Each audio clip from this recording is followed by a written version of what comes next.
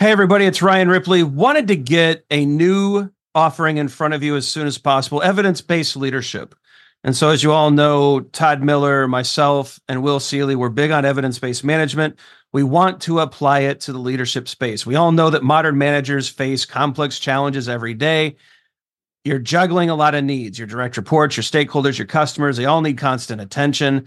What we want to do is help you manage that. We want you to use information and data to make good decisions around all of these areas so that we're delivering the right thing at the right time for the right customer. And we know that we're doing that because we're using data and evidence to validate all the things that we're doing. And not only that, we're not just looking at value, but we're looking at our capabilities as an organization. Can we deliver on time? Can we innovate effectively? Do we have too much tech debt? Do we have too many things in process? Are we unable to deliver when the market demands that we do?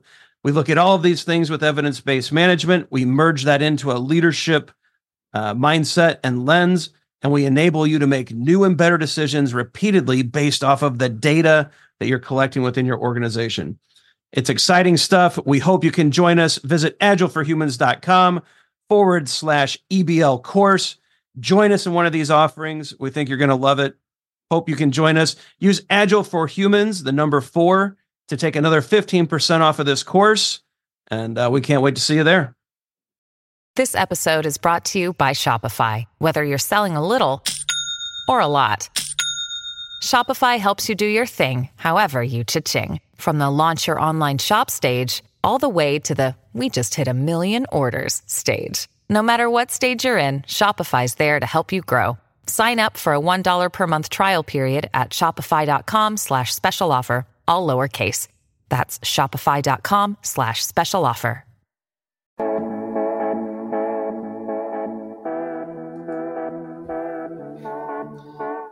Hey. I was just like looking at my one computer screen, and then I was just like, "Oh, we're live." Your daily Scrum. It's your daily Scrum, man.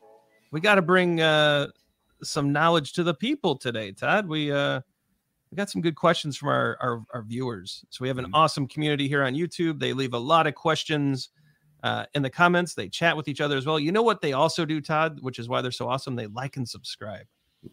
Yeah. Right? 40% of the people watching right now, not subscribed. What are you thinking? Hit that subscribe button. Actually, Todd, if those 40% would subscribe, we'd have merch. Yeah, it's pretty true. Crazy, right? Yeah, we're waiting on a lot of people have commented asking for merch, like some of these, well, that, and we got a whole bunch of stickers, right? But yeah, can't do that without having 10,000. Like and subscribe. Leave your questions.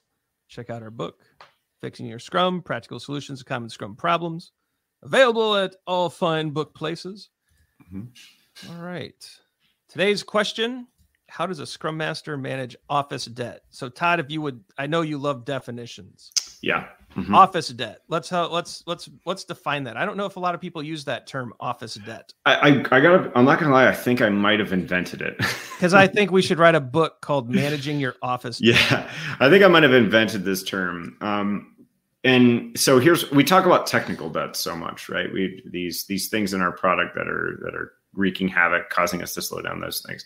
Well, I think the same might be true with office debt. So we've adopted Scrum, but we still have a status meeting, right? Office debt. We've adopted Scrum, but we still have our calendar's full with this. We've adopted Scrum, but I still come in every day and I manually update this data, right? We've adopted Scrum, and that's maybe not even regardless. This may not even be because you've adopted Scrum. Really, office debt is just stuff that we're dealing with, that we're coping with, that's unnecessary, but we're choosing not to deal with. So some way of automating things, right? Some way of maybe removing something from your calendar that you don't ever attend or isn't worthwhile attending anymore.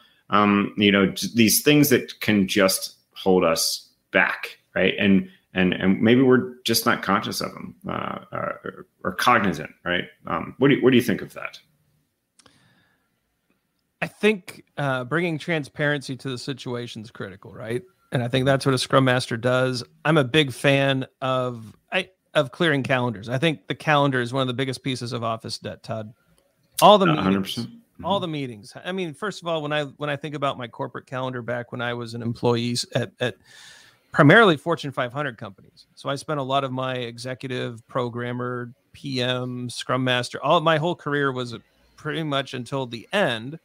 I guess my career's not over, but the end of working for companies directly was startups, but most of it was huge companies. Half the meetings on my calendar should have been emails. Mm-hmm. The other meetings typically didn't have direct outcome. I mean, it was a lot of busyness. Mm-hmm. And I think office debt is really a lot of busyness. How do I stay busy for 8 hours and clock out and go home? And I know most people aren't looking at it like that, but a lot of it is busyness. I think a Scrum Master can help teams realize, hey, these Scrum events, they're supposed to replace every meeting on your calendar, or almost every meeting on your calendar. Let's get that done so that office debt's cleared so you actually have time to work. And I think that's what managing office debt is really about. It's making space for teams, creating environments where they can work and thrive and do great things, have time to focus and think. It's knowledge work. It's not, factory work. So it's in this complex domain. More is unknown than known. We need time to think, and managing that office debt frees people up and gives them time to think and actually gives them time to work. And I think I always think of the calendar. I got another good example. Yeah. I got another good your inbox. Right? It gives me great anxiety when someone's like, hey, look at this picture on my phone. And I see like 3,000 unread inbox, like emails. So your inbox is office debt. So for me, I think that something, I learned something very early on in my career from a really good boss. And he was like, okay, managing your inbox, right? Yeah. He's like, when you get an email, either do something with it or delete it right away. Also, dedicate time where you're going to look at your inbox. Otherwise, leave it closed. Leave it closed, and then open it and say, "That's hours from my inbox," and either do something with it or delete it. We have so many CCs, right? Like most of the time, if you CC me on an email, it gets deleted. Yep. Right. Honestly, I don't need reference. I trust the people that I work with. I don't need to be copied on anything. Most of the time it gets deleted. So inbox is another example of office debt. Todd, I was looking at my inbox, 132,803. That would just make you fall over, wouldn't it? Zero notifications. In fact, in my inbox right now, I think my Agile for Human inbox, I think I only have like 5 messages. Right. Yeah. And most of them are reminders of a to-do that I have on my personal to-do list anyway. Yeah. So, but I think these are great tips and tricks that a Scrum Master can bring forward to help people on Scrum teams become effective rather than just efficient. It can reduce the busyness, get the real value flow going, and these things help. So Scrum Masters, keep an eye on this stuff. Emails, meetings, all of this office debt. The stuff that keeps us busy but doesn't deliver real value, and see if you can help your teams kind of manage this out of their life cycle, out of their practice, and get teams back to work. Yeah, do it. All right. End screen time. Check out the socials, like and subscribe. We promise not to spam you with too much email. We don't want to stress you out. Check out the videos below. We think those are helpful to you as well. Check out all of our other shows. We do Fixing Your Agile Metrics, Fixing Your Kanban, Fixing Your Scrum.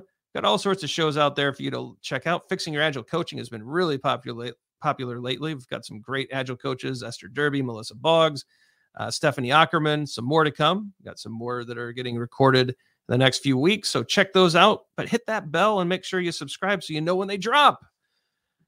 All right. I'm Ryan Ripley with Todd Miller. Why don't you go forward, do some good Scrum things, clear the calendars, help your teams out, and we'll see you tomorrow. Cheers. Hey, it's Ryan. If you're enjoying this show and want to take a deeper dive into Scrum with me and Todd, check out agileforhumans.com/training. Be sure to also look at the show notes to subscribe to our newsletter, get a copy of our book, Fixing Your Scrum, and learn more about working with us at Agile for Humans. Thanks for listening, and Scrum on.